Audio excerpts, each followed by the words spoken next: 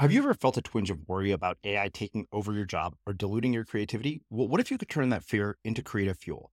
We've just published an amazing new ebook called The Four Keys to Success in an AI World, and this is more than just a guide. It's a deep exploration into the human skills that AI can't touch, the skills that are essential for standing out and thriving, no matter how much technology evolves.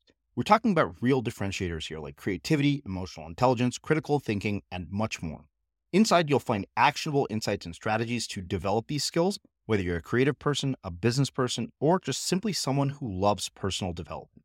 This isn't a story about tech taking over. It's a story of human creativity thriving alongside AI. Picture this, AI as your creative co-pilot, not just as a tool, but a collaborator that enhances your unique human skills. The Four Keys ebook will show you exactly how to do that and view AI in a new way that empowers you instead of overshadows you.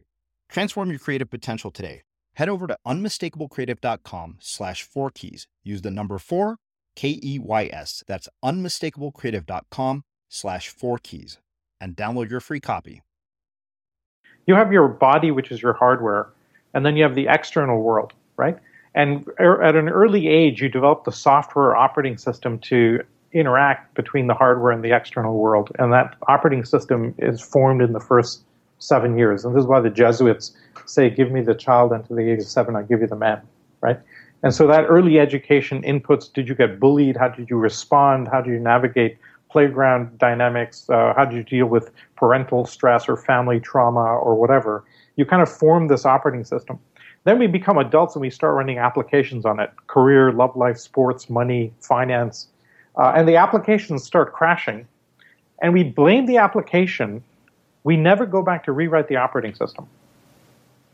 And so in a newer world that we live in today, which is infinitely more complex, global, information-based, we actually need to rewrite our basic operating systems. And so our old tools for that worked when you had a lifetime to kind of think about it, but the world is moving too quickly now for somebody to take 10 years to meditate and get to some level of transformation.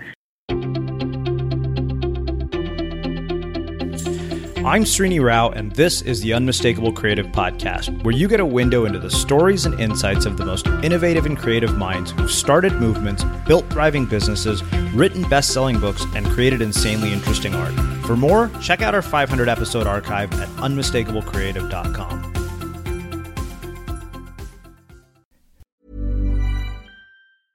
Introducing Wondersuite from Bluehost.com. Website creation is hard. But now with Bluehost, you can answer a few simple questions about your business and get a unique WordPress website or store right away. From there, you can customize your design, colors, and content. And Bluehost automatically helps you get found in search engines like Google and Bing. From step-by-step guidance to suggested plugins, Bluehost makes WordPress wonderful for everyone. Go to bluehost.com/wondersuite. Finding your perfect home was hard, but thanks to Burrow, furnishing it has never been easier. Burrow's easy-to-assemble modular sofas and sectionals are made from premium, durable materials, including stain and scratch-resistant fabrics. So they're not just comfortable and stylish, they're built to last. Plus, every single Burrow order ships free right to your door. Right now, get 15% off your first order at burrow.com/ACAST. That's 15% off at burrow.com/ACAST. Hey, Dave. Yeah, Randy. Since we founded Bombas, we've always said our socks, underwear, and T-shirts are super soft. Any new ideas? Maybe sublimely soft. Or disgustingly cozy. Wait, what? I got it. Bombas. Absurdly comfortable essentials for yourself and for those facing homelessness. Because one purchased equals one donated. Wow, did we just write an ad? Yes. Bombas. Big comfort for everyone. Go to bombas.com/ACAST and use code ACAST for 20% off your first purchase. Let's talk about aging. It's inevitable, right? But what if I told you there's a new way to age, led by Solgar Cellular Nutrition? They believe, and I do too, that you can transform the way you age cell by cell with the power of cellular nutrition. As we age, our cellular function declines. Your regular multivitamins and minerals might not be enough to combat these age-related declines, and that's where Solgar Cellular Nutrition comes in. It's formulated with targeted cellular nutrients that work with your body's natural processes deep inside your cells to help you fight cellular decline and promote cell health across 3 benefit areas. It supports cell energy, repair, and vitality, muscle strength, and even glutathione production to help protect cells. So let's own our healthy aging narrative. Visit cellularnutrition.solgar.com to learn more. Again, that's cellularnutrition.solgar.com to learn more. Solgar Cellular Nutrition.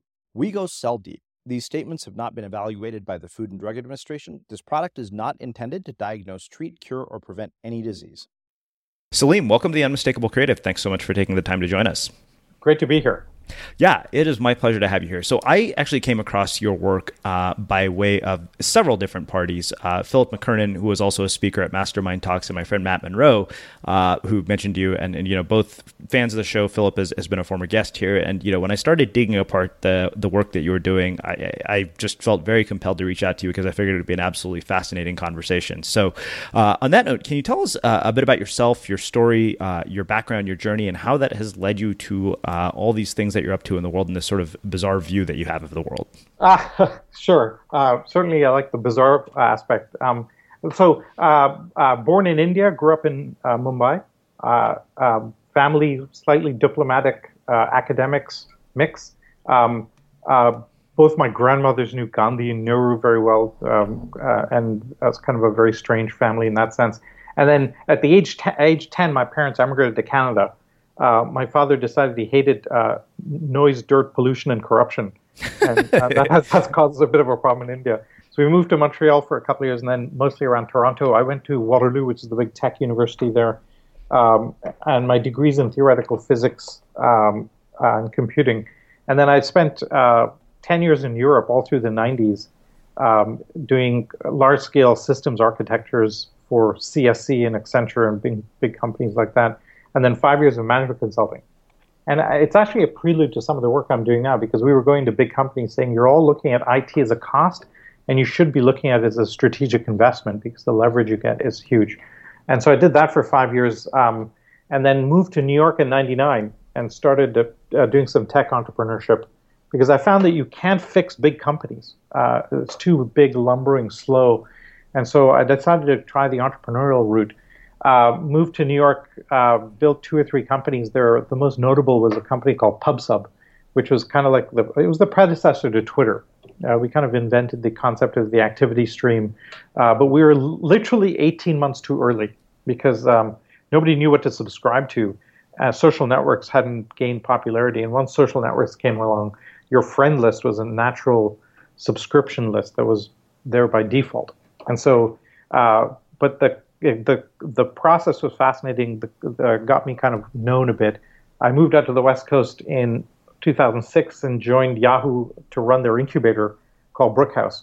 And that's kind of where really things start, because I spent like a year and a half, 2 years there while Jerry Yang was CEO.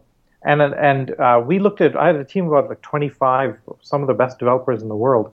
And our job is look at 3,000 ideas across the company, and any time we should be building the top 5. And so that was a pretty awesome experience.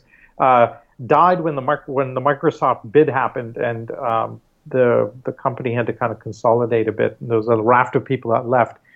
And I had set up a relationship between Yahoo and NASA to do some interesting projects together. They have millions of satellite images. We had Flickr users, and we could help tag images and things like that. One day, the NASA people said, hey, we're starting this thing called Singularity University, and we're having a founding conference. We're bringing about 70 thought leaders together. Do you want to come along? So that was about 7 years ago. And I'd never heard of the Singularity. I'd never heard of Ray Kurzweil, never heard of Peter Diamandis, never heard of XPRIZE. Walked in totally blank, asked a few too many questions, and about 2 weeks later, the board said, do you want to run it?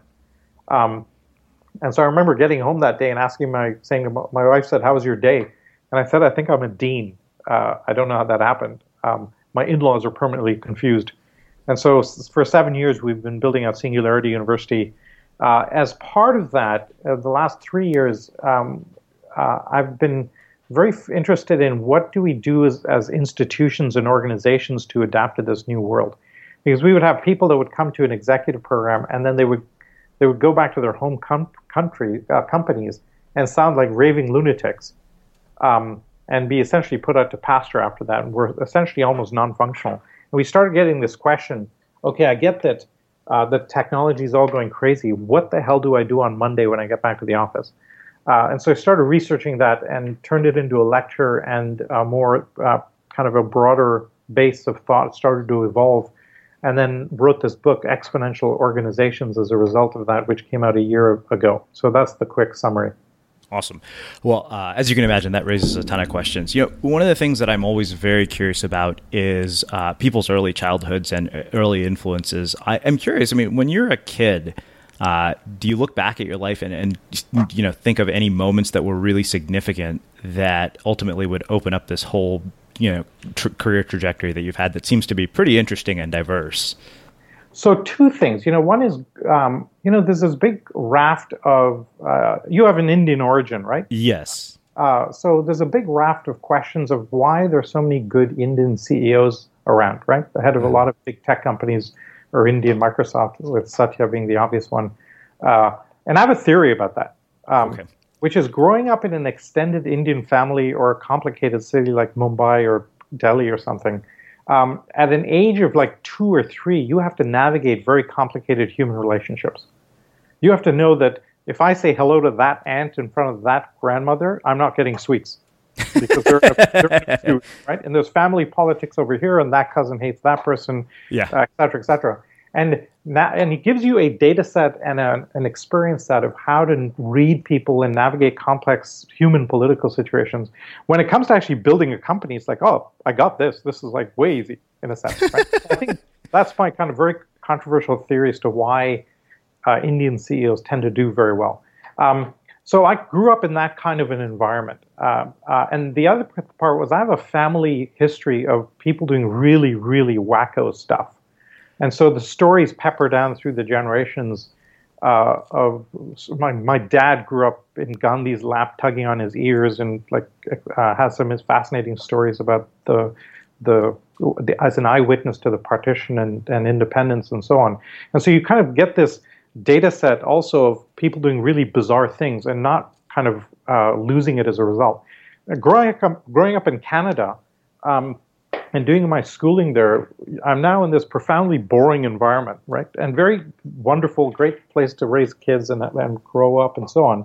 But fundamentally, nothing really happens. And so I kind of started yearning to get out. And so kind of starting and a couple of formative instances where I was rejected to getting into Waterloo, and then somehow I got in. And then I was supposed to go work at a software company, GM, to do software as one of my work terms of work placements. So they have a co-op system.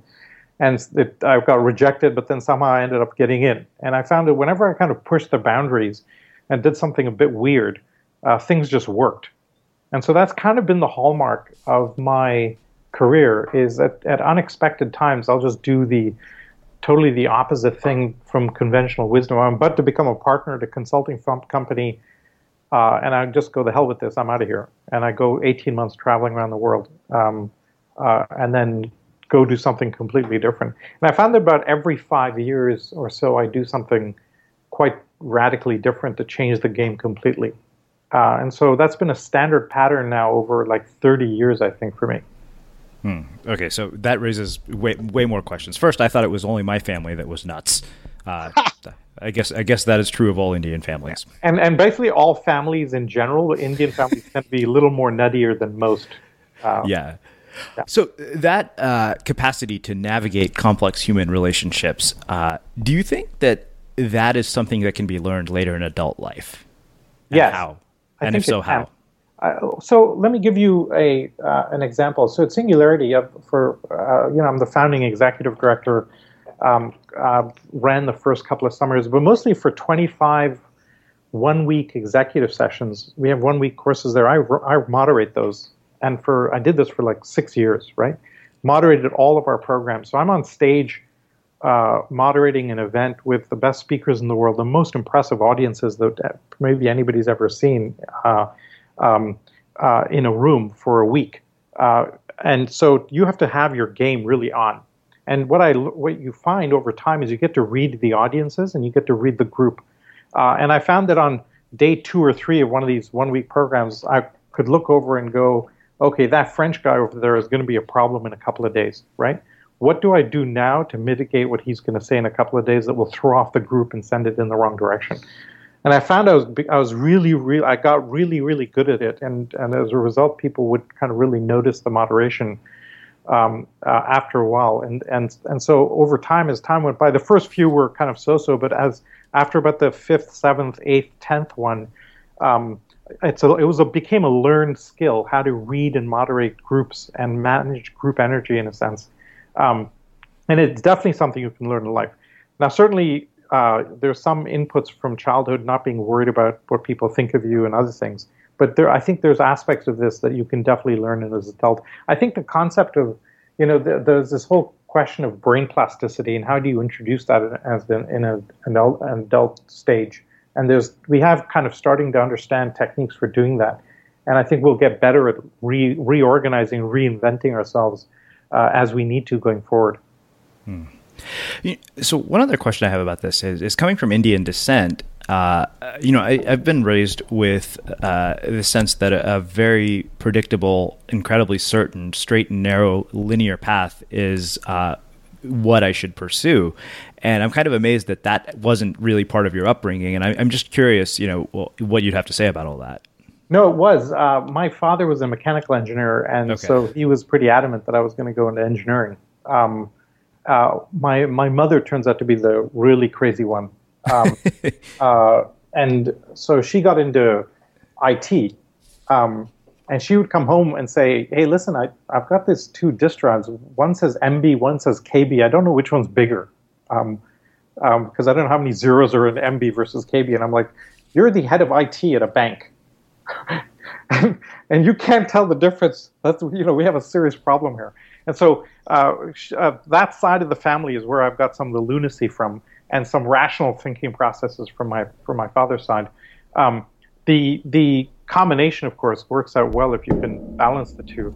But there was a heavy pressure to go do something and be a standard, normal, career-based environment, and it became pretty quickly clear that wasn't going to work for me.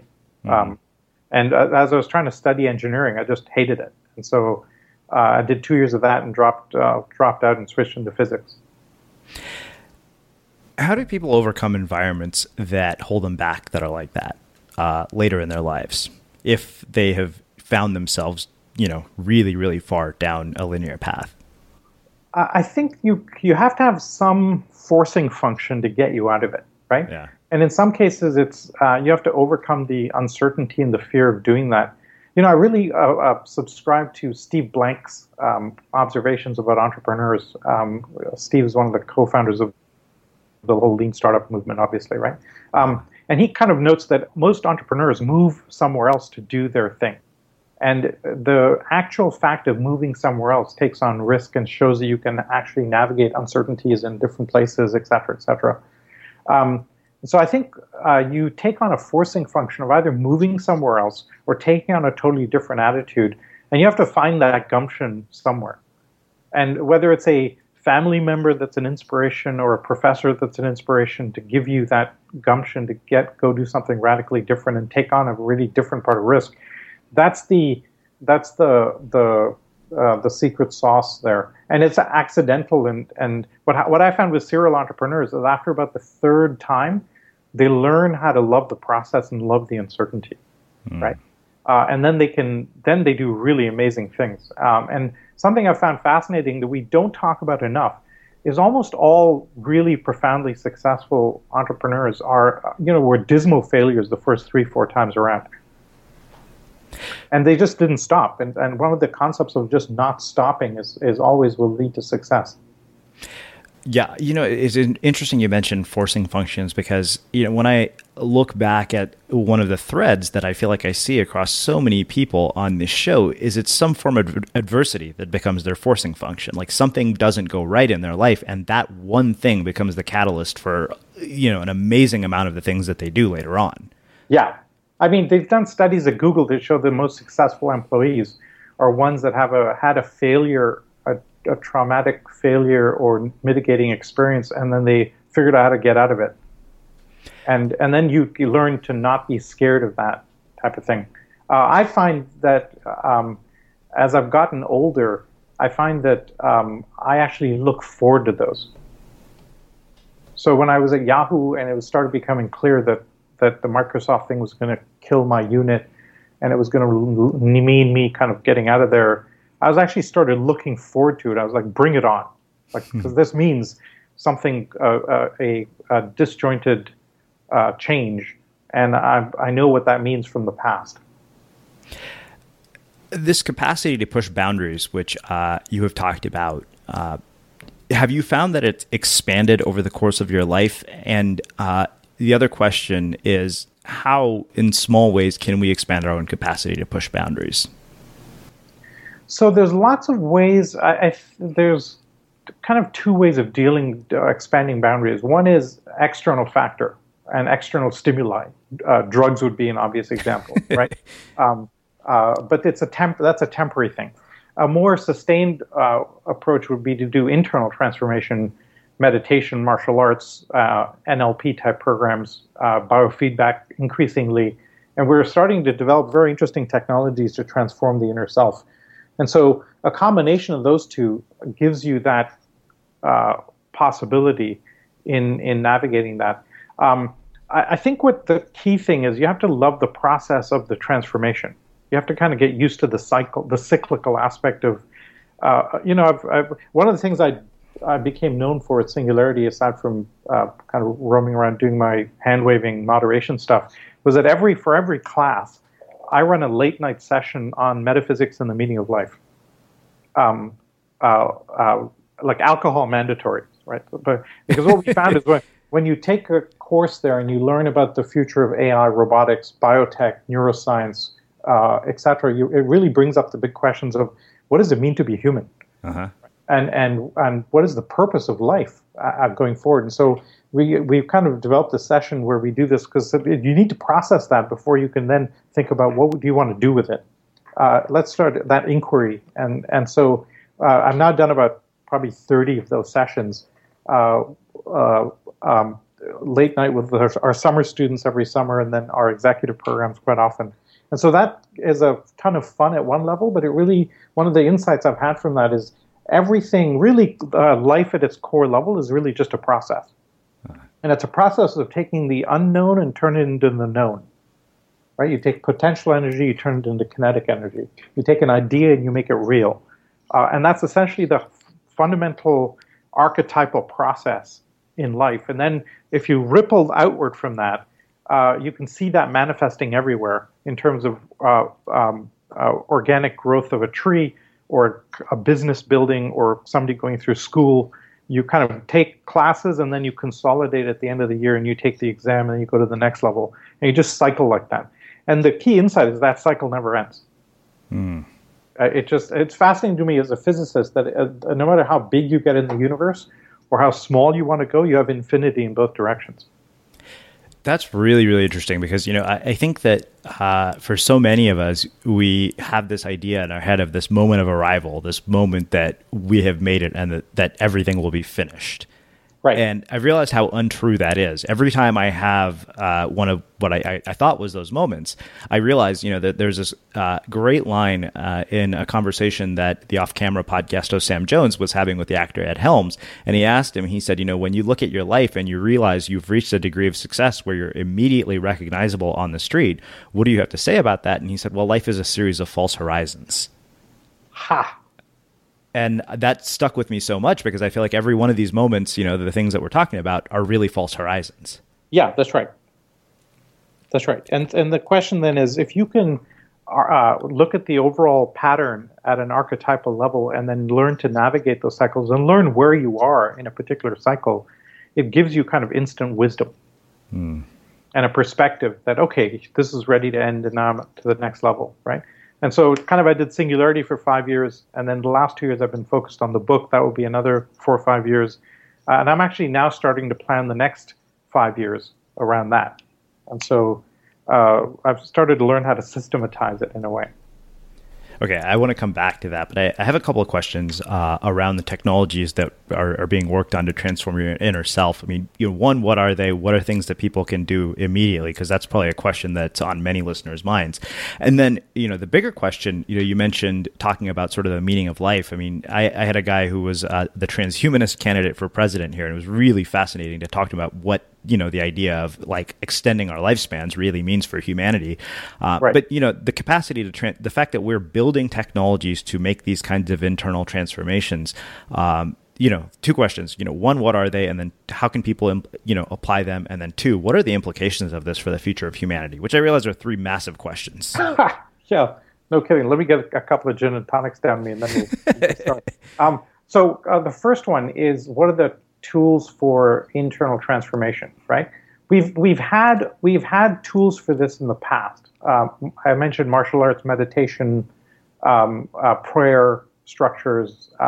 We've evolved those types of mechanisms, but they're very slow because they take like lifetimes of meditating.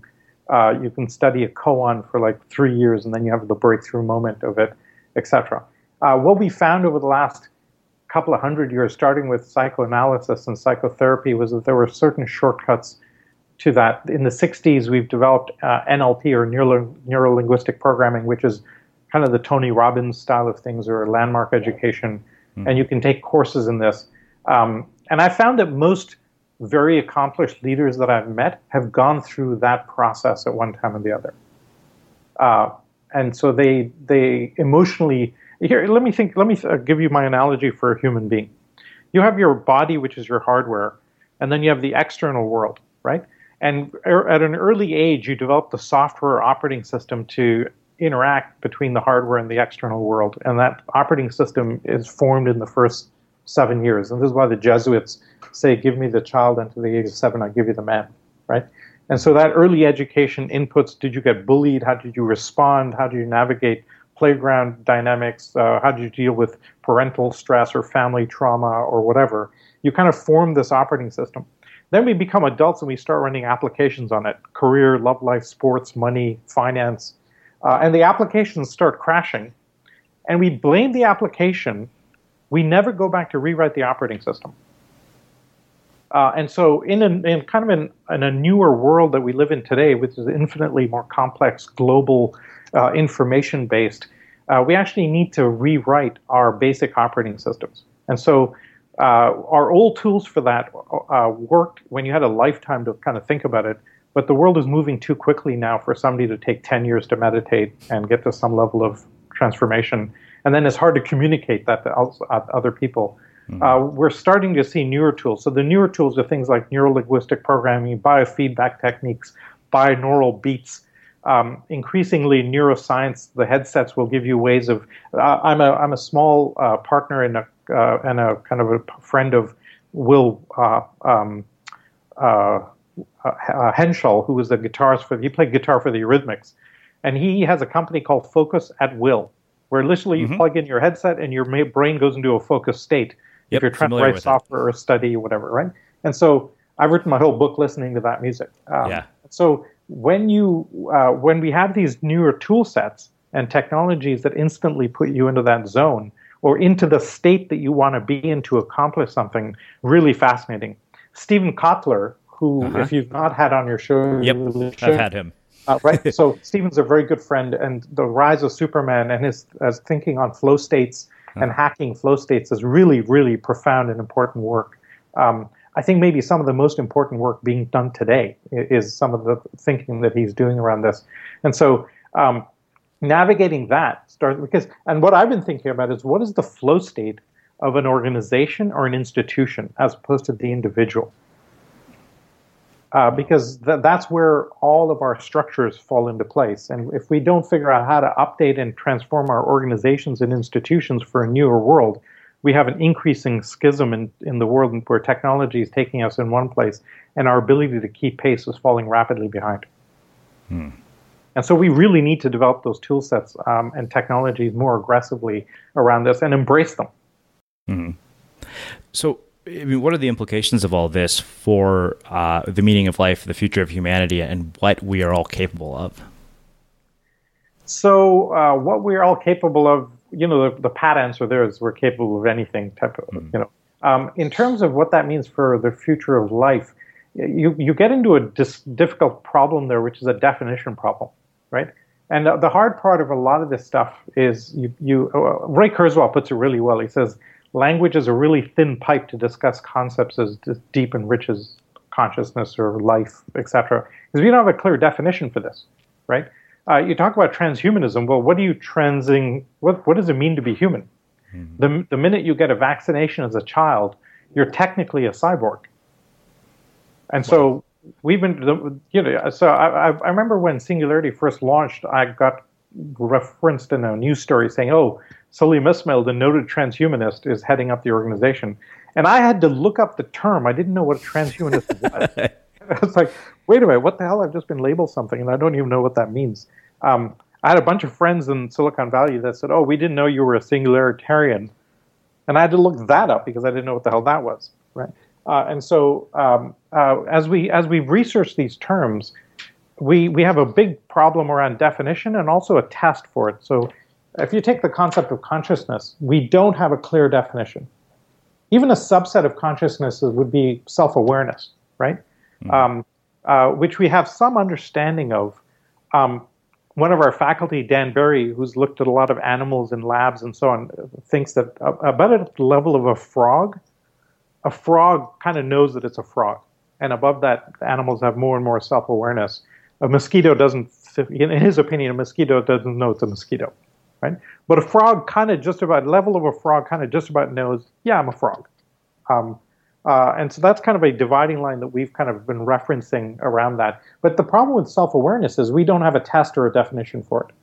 So I look at somebody, I look at you and I go, yeah, you look like you're self-aware, so I attribute that characteristic to you.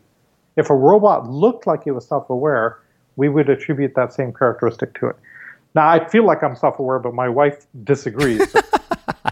So you see the difficulty there in even having the discussion, right? So a lot of the reason for having alcohol in these late night discussions is to get away from the literal meaning of these things and get to the conceptual side and loosen up the brain cells to kind of discuss this stuff.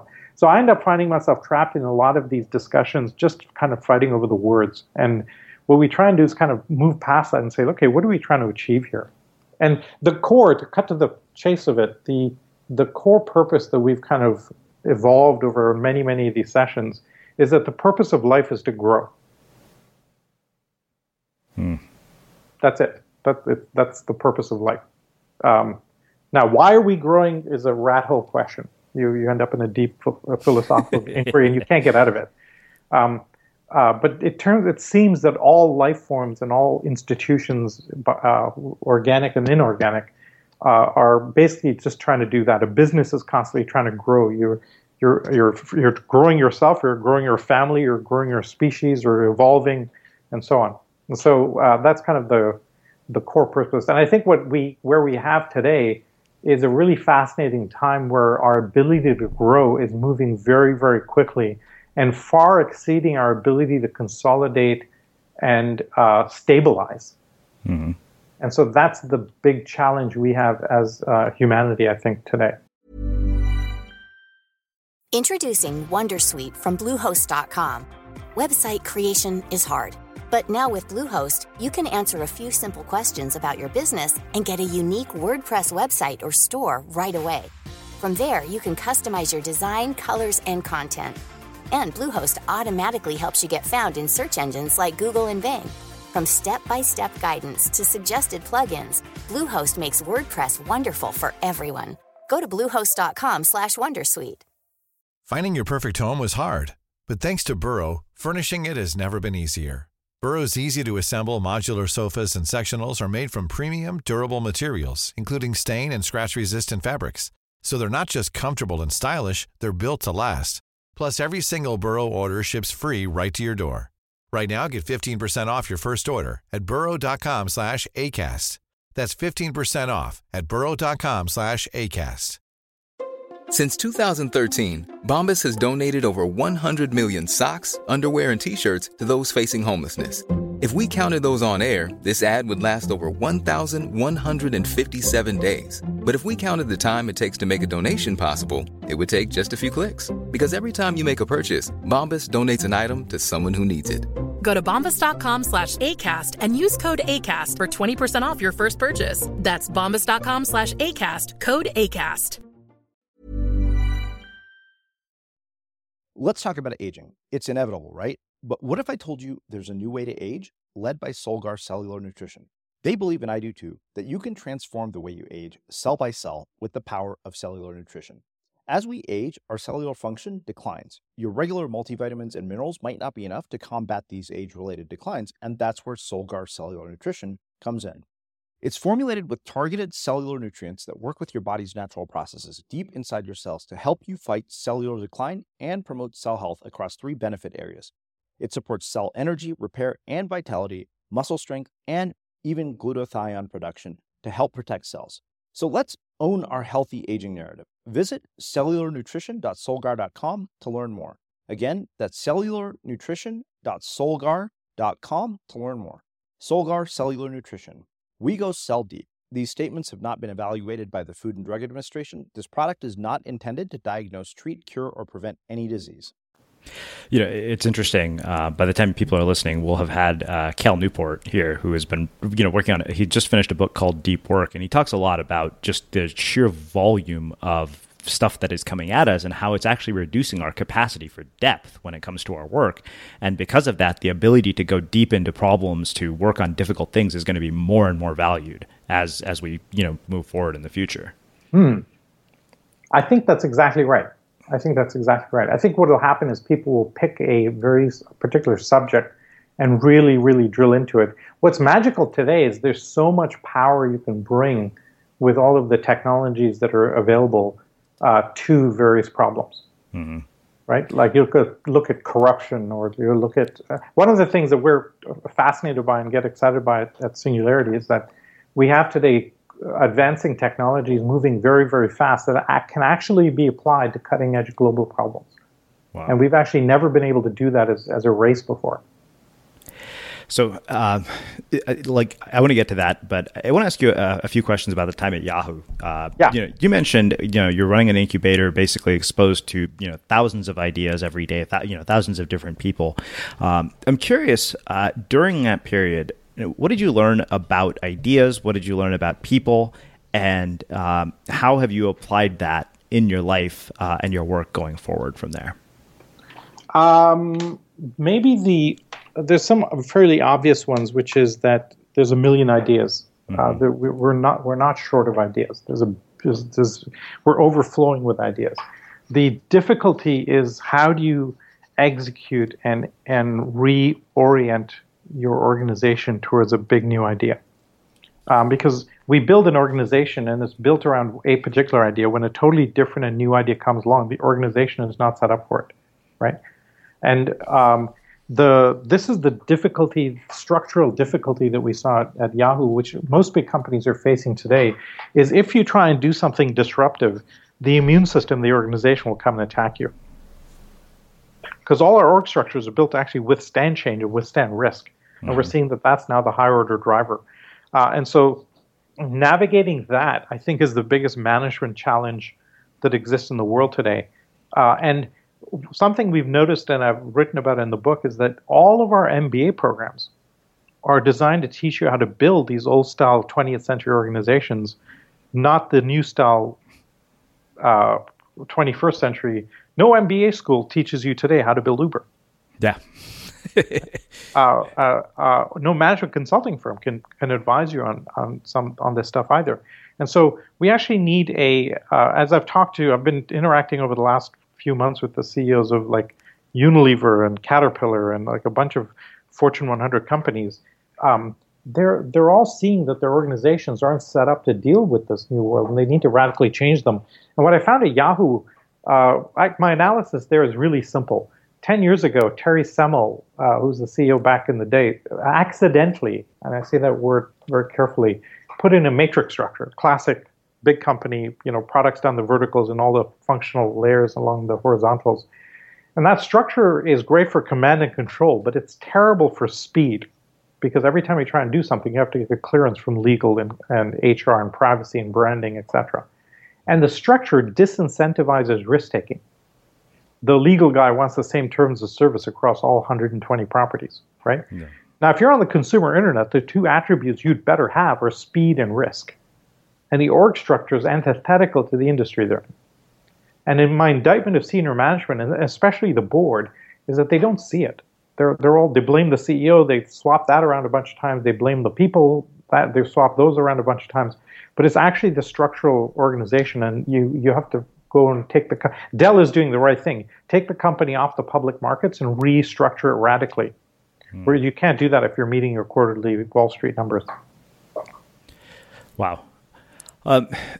So I have a couple of questions around money and wealth, because it seems like you've been exposed to a significant amount of both. I mean, I know that you've sold a company before. This is a question I've asked a handful of people, but I kind of want to ask it in a different way. When you get to the point where you reach, this level in your work where, money ceases to be an issue, how does your inner world change as a byproduct of that? And do you find any common patterns in the people that you've seen and worked with when it comes to this? I have. There's something very magical happening in the world today that Peter references in his book Abundance, The Rise of the Techno-Billionaires, right? Where what happens is you achieve self-sufficiency and extreme wealth. And if you're an entrepreneur and you made your money as an entrepreneur, the real motivation for any entrepreneur is to solve problems. Making money is not the path you take if you want to be an entrepreneur. It's a terrible, because your chances of success are so low. Yeah. You're better off going into investment banking or some medicine or something where you have a particular path that will gain you a lot of wealth if you work hard.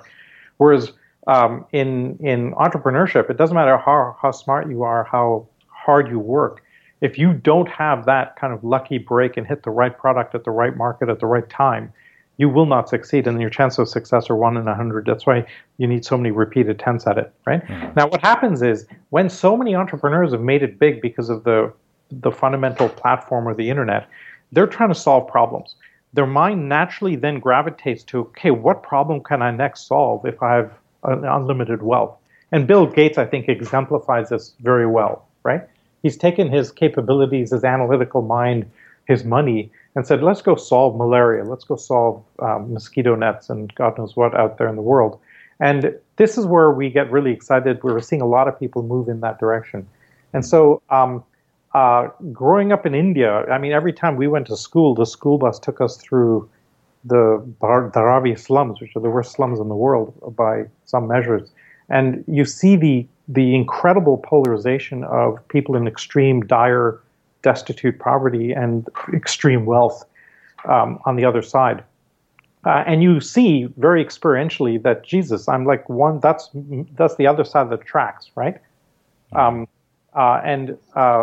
but for the grace of God, go I type of thing. So that kind of has formulated for me some of the foundational experiences. We realize that the only real interest then becomes how big of a difference can you make in the world.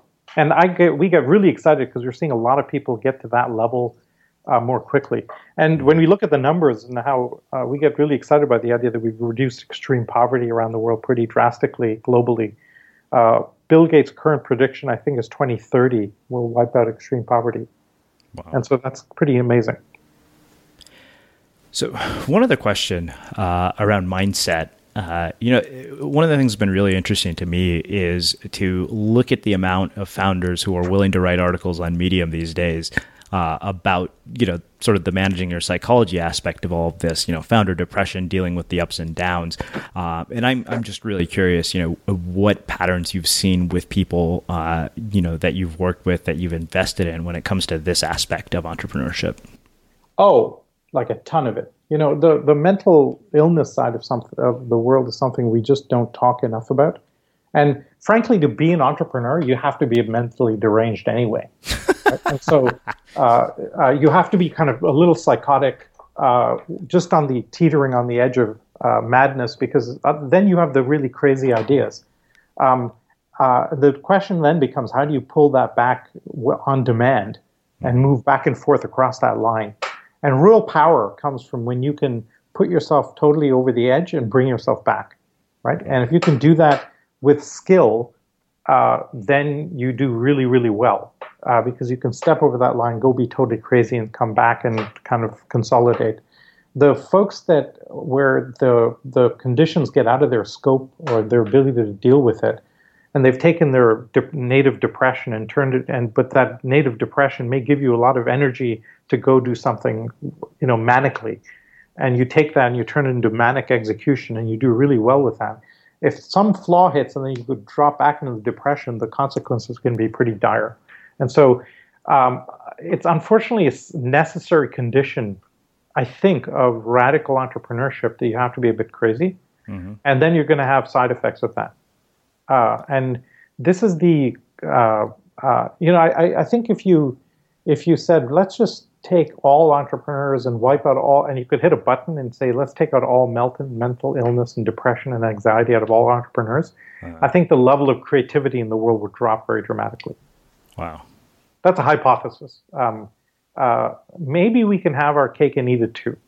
But I don't know. I don't know about how we deal with that. It's a really sad situation. I've had a couple of, Austin Hines recently, one of the smartest people we know, committed suicide. Aaron Schwartz. And there you see, actually, I think the Aaron Schwartz story is maybe the most fascinating one in terms of seeing what happens when somebody goes over the edge and society can't handle it, mm-hmm. right? And then they can't come back. It's a really tragic outcome. Well, let's do this. Let's shift gears a little bit, and let's talk about Singularity University a bit. Sure. Where I want to actually take this is in the direction of a conversation about education in general. Yes. I really appreciate what you said about MBA programs, because I wrote a post on Medium titled "Why Business School Teaches You Nothing About Running a Business," and it was about all the the last 6 years of building Unmistakable Creative and the things I've learned, and I'm like, wow, none of these were ever taught in a class in business school. So I'm really interested. You said you were a dean in Singularity's University, so I want to hear your perspectives on our education system, the challenges that we're having with it, and more importantly, how we're changing it in the role that you guys are playing. Again, I realize we could do an entire podcast episode just about that. Yeah, sure. Can I swear? Yeah, absolutely. Okay. So, because I may end up losing control here, because I have a pretty hard thought. So, with Singularity, for the folks that are new to it, we brought together the world's leading experts in very fast-moving technologies. And we teach 80% of our curriculum is focused on the future of accelerating technologies, right? So robotics, biotech, neuroscience, drones, 3D printing, nanotech, AI, etc. Where is this going? And we then think about the implications for business and society. And our mission statement is to solve global problems using accelerating technologies. So something we've noticed around a couple of interesting aspects relative to education is we update our curriculum on a real-time basis. It's one of the most unique attributes of our model. If you look at biotech, we've had like 4 major breakthroughs just in the last year. And so it's forced us to have a very unique curriculum development methodology. Well, it turns out that we can become an official accredited state-sanctioned EDU, because to do that, you have to fix your curriculum and not change it, right? And there's the kind of clear example of the regulatory structure not keeping pace with the pace of change, right? Uh-huh. And that's the issue in healthcare and all of the difficulties in the world today is that issue. The second part of it is that because of the pace of change and the volatility, if you're doing today a master's degree in one of the areas that we teach, like neuroscience or advanced robotics or biotech, today, by the time you finish your master's degree in one of those subjects, you're out of date. Yeah. And we've just never seen that before. Our ability to teach a subject can't keep pace with the changes in the subject area, right? Now, this poses a big structural problem.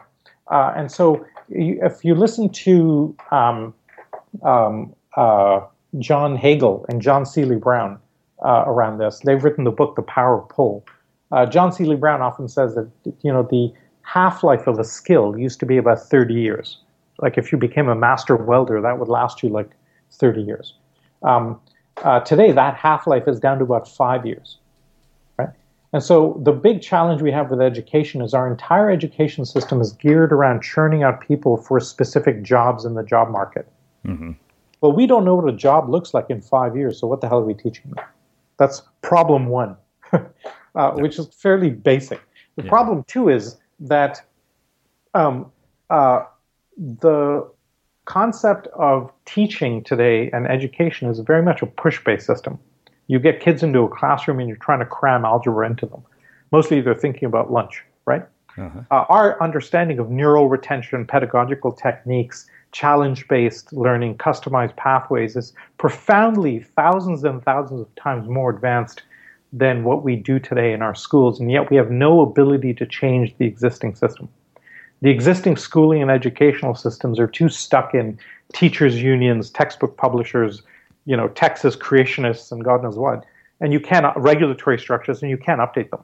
And so what you have to do is literally create new systems at the edges, the Khan Academy being an example, or others, the MOOCs and so on. Create new systems at the edges, let them gain critical mass, move our resources to those, and let the middle implode. Mm-hmm.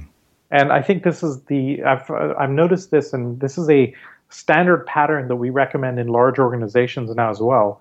You can't take a large company and fix it. You have to create new startups on the edge and let things gravitate to that. And so the education system is fundamentally flawed in a number of ways. I think what we'll do is we'll find that we'll transform education systems into learning systems. Mm-hmm. And rather than kind of spending 20-odd years becoming educated and then being a productive member of society, you do a shorter education sprint in what we call the 21st century skills. And then learning becomes an ongoing companion along the way. Hmm. So when it comes to students who come to Singularity University, I mean, what kinds of backgrounds do they come from? I mean, is it people who are there only to solve these like global problems, or is somebody like me a qualified candidate to come and take classes there and to learn all these things? So we do two programs. Every summer we have a 10-week summer program called the Global, I think we used to call it the Graduate Studies Program. We've just changed the name of it. But the basic idea is you come in for 10 weeks, you live with us at NASA. For half the summer, we deliver about 300 hours of lectures, labs, workshops on the future of these technologies across all of them. And then the second half of the summer, we turn into an incubator. You form a team focused on solving a big problem space like corruption, poverty, education, healthcare. And then we basically say, go launch a business or an NGO or a research initiative that would impact 1 billion people within 10 years. Wow. Okay? And the idea is that we're seeing technologies that can actually scale to a global level in a way that we've never seen. And so one example is drones, right? Today, a drone can carry a 10-kilo package about 20 kilometers. But that is doubling in its capability every 9 months because of the underlying technology. So in a year, it's 20 kilos, in another year, it's 40 kilos, in another year, it's 80 kilos. And so we're teaching them to spot these doubling patterns, layer solutions on top of them in a global problem space. As the solutions scale, we solve global problems in a natural, accelerated way. So that's the heart of our program. Average age is 30. Uh-huh. Typically, they have an MBA or a master's degree or a PhD in one of the areas that we teach. And we use the kind of the Stanford T idea, which is you have deep expertise in one area and academic rigor in one area, and then we take you across to other areas. Major breakthroughs always happen when you cross disparate subject matters, right? Mm-hmm. And so we're trying to create a cocktail where we bring together leading experts in the world in the fastest moving technologies and point people at the biggest problems and opportunities. And we hope as we swirl that around, something interesting happens. We've now launched kind of probably over 100 startups, each attempting to do those to achieve that goal. So that's our heart of it. And then every couple of months around that, we do a 1-week executive program for CEOs, investors, government leaders. You'd probably be more a candidate for that in terms of saying, okay, what's a snapshot view of what technologies may have a major impact? Because if you're running a big business today and you're not aware of what technologies are coming down the pike that might orthogonally wipe you out, you're not doing your job. Right? You end up as Kodak or BlackBerry or Nokia, and you get wiped out pretty quickly. And so that's the imperative. We have a lot of Fortune 500 execs coming through. We talked to a lot of governments and world leaders about this kind. I just spent a weekend at the Vatican a couple of weekends ago because they're trying to think about how do they position the Catholic Church in the face of these new technologies, and how do you scale the Pope in a different way? Mm-hmm. So that's a little bit about Singularity. The basic impetus is we're seeing very fast-moving technologies, and we can harness that pace of acceleration in a way that we just never saw before.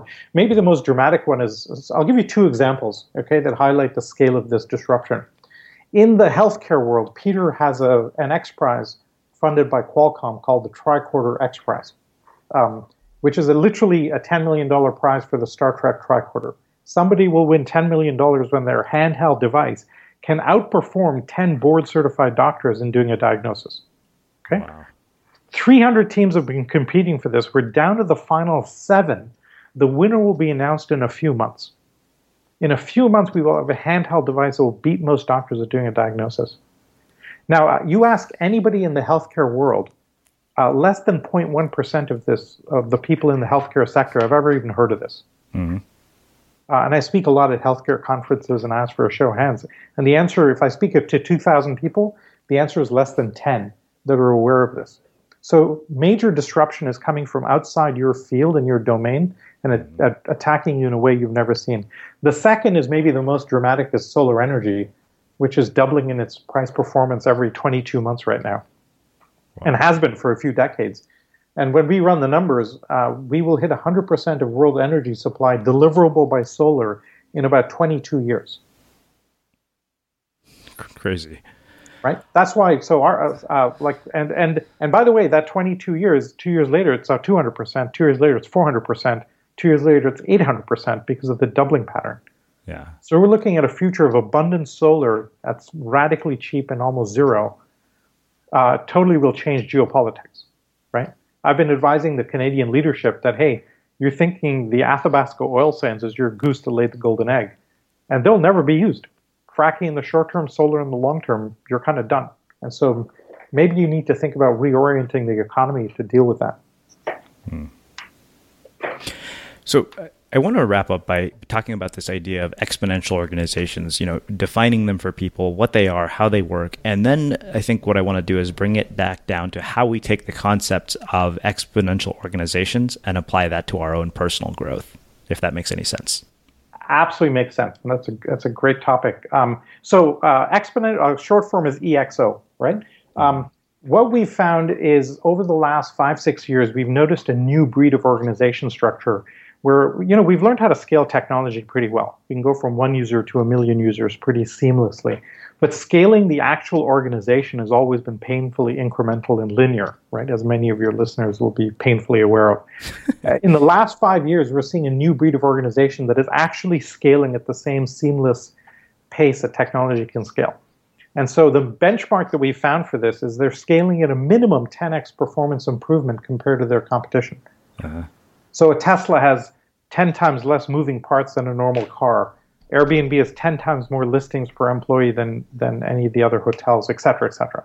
We've now found about 100 organizations operating like this.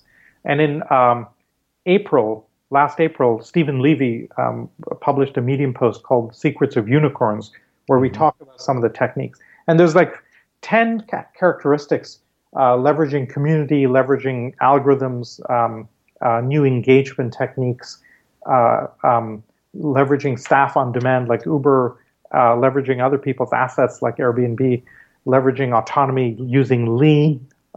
There's 5 external characteristics and 5 internal characteristics. And what we found is if you implement 4 out of the 10, you get a 10x performance improvement.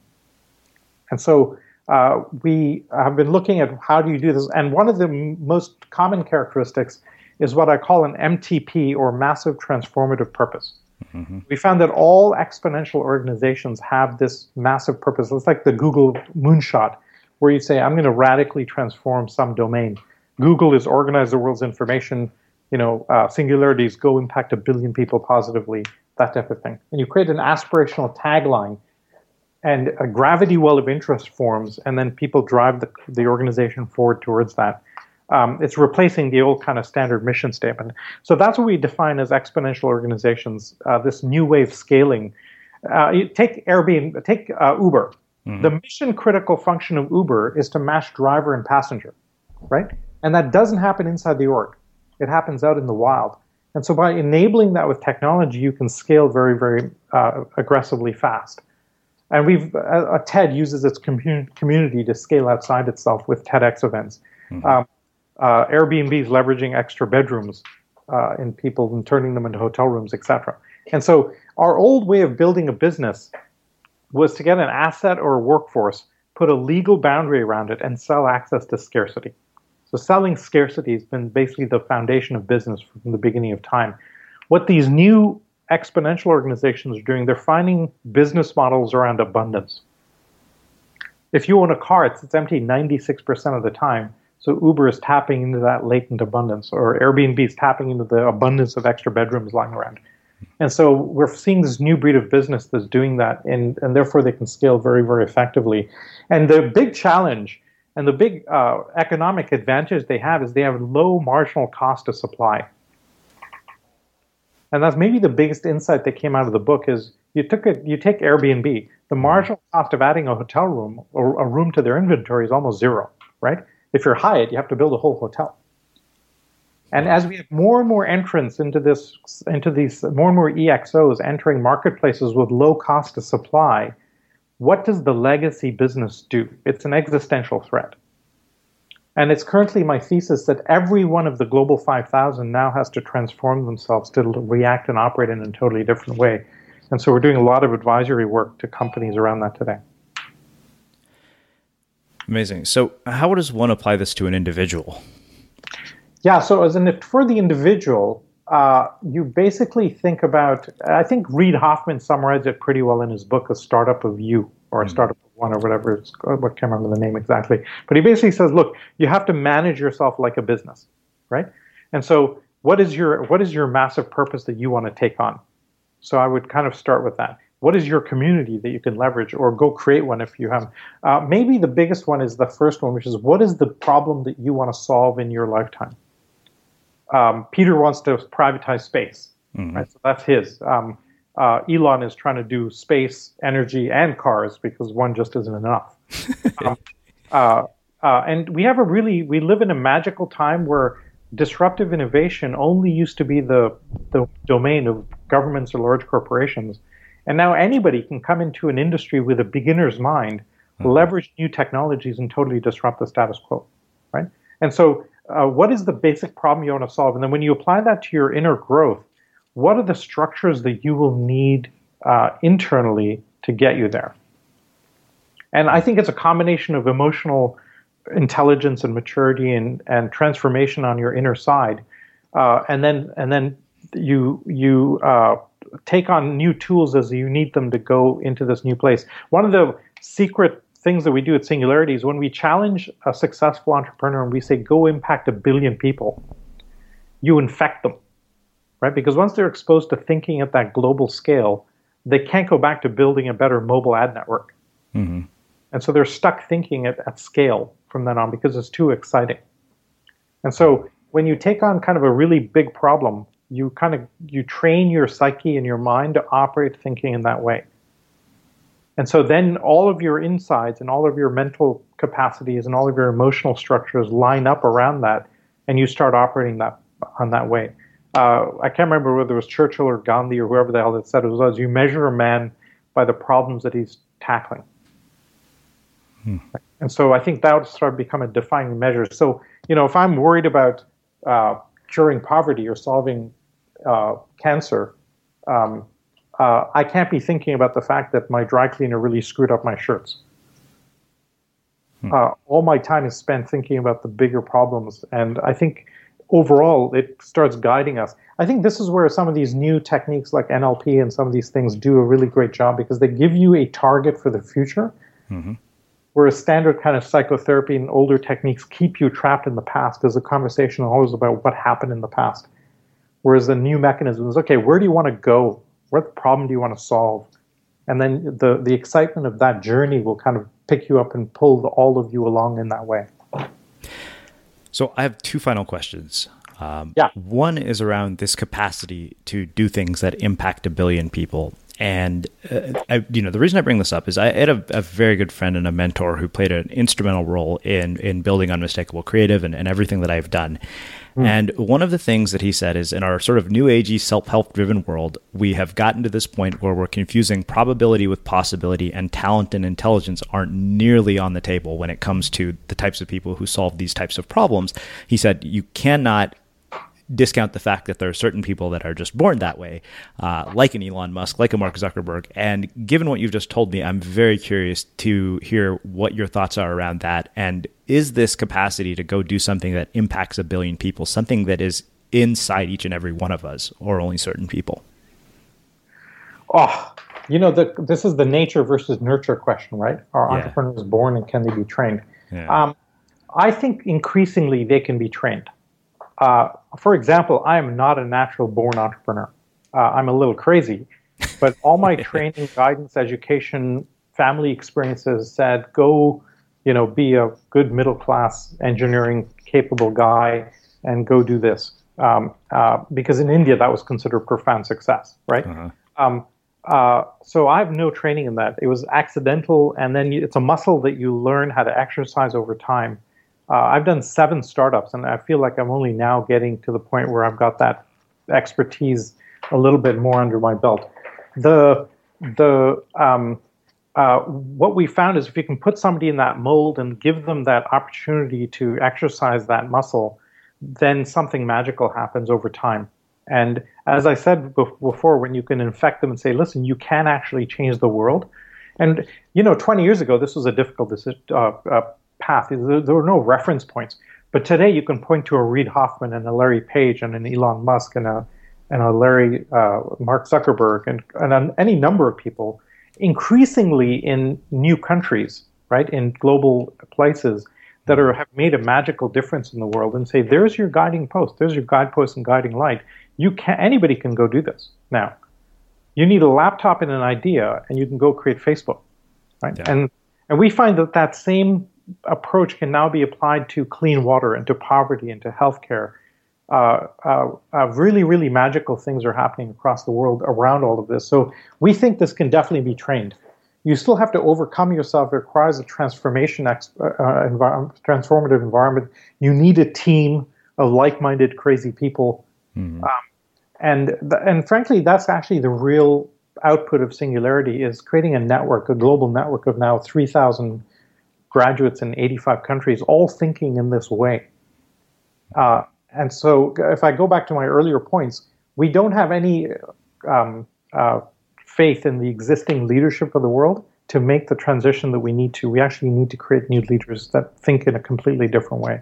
And so we're trying to do that at one level. And by launching projects that demonstrate that this future is happening, it makes it undeniable that we're heading in that direction. Wow. And so that's the setup and platform that we hope to build. Awesome. Well, I have one last question for you, which is how we wrap up all of our interviews at The Unmistakable Creative. What do you think it is that makes somebody or something unmistakable? It is applied spirit. So when I look at somebody that's out there doing really crazy things, they've taken some deep part of their soul or their spirit and they've put it out there. And they've said, here it is, and I'm going after that. And so you take something, some passion, some interest, some skill from very, very deep down inside you, you craft it, you work on it, and then you put it out there, and you say to the world, this is it. And you have to kind of let go of fear, and you just say, this is where I'm heading. And I think when I look at hyper-successful people, or in your words, unmistakably creative people, they're all doing something like that. Well, this has been really, really fascinating and eye-opening, as I expected it would be. I really appreciate you taking the time to join us and share your story and your insights with our listeners at Unmistakable Creative. Great to be here. Thanks for the great questions. And for everybody listening, we will wrap the show with that. Join us today during the Jeep Celebration event. Right now, get 20% below MSRP for an average of $15,178 under MSRP on the purchase of a 2023 Jeep Grand Cherokee Overland 4xE or Summit 4xE. Not compatible with lease offers or with any other consumer incentive offers. $15,178 average based on 20% below average MSRP from all 2023 Grand Cherokee Overland 4xE and Summit 4xE models in dealer stock. Residency restrictions apply. Take retail delivery from dealer stock by 4/1. Jeep is a registered trademark. Have you ever felt a twinge of worry about AI taking over your job or diluting your creativity? Well, what if you could turn that fear into creative fuel? We've just published an amazing new ebook called The 4 Keys to Success in an AI World, and this is more than just a guide. It's a deep exploration into the human skills that AI can't touch, the skills that are essential for standing out and thriving, no matter how much technology evolves. We're talking about real differentiators here, like creativity, emotional intelligence, critical thinking, and much more. Inside, you'll find actionable insights and strategies to develop these skills, whether you're a creative person, a business person, or just simply someone who loves personal development. This isn't a story about tech taking over. It's a story of human creativity thriving alongside AI. Picture this, AI as your creative co-pilot, not just as a tool, but a collaborator that enhances your unique human skills. The 4 Keys ebook will show you exactly how to do that and view AI in a new way that empowers you instead of overshadows you. Transform your creative potential today. Head over to unmistakablecreative.com/4keys. Use the number 4, KEYS. That's unmistakablecreative.com/4keys and download your free copy.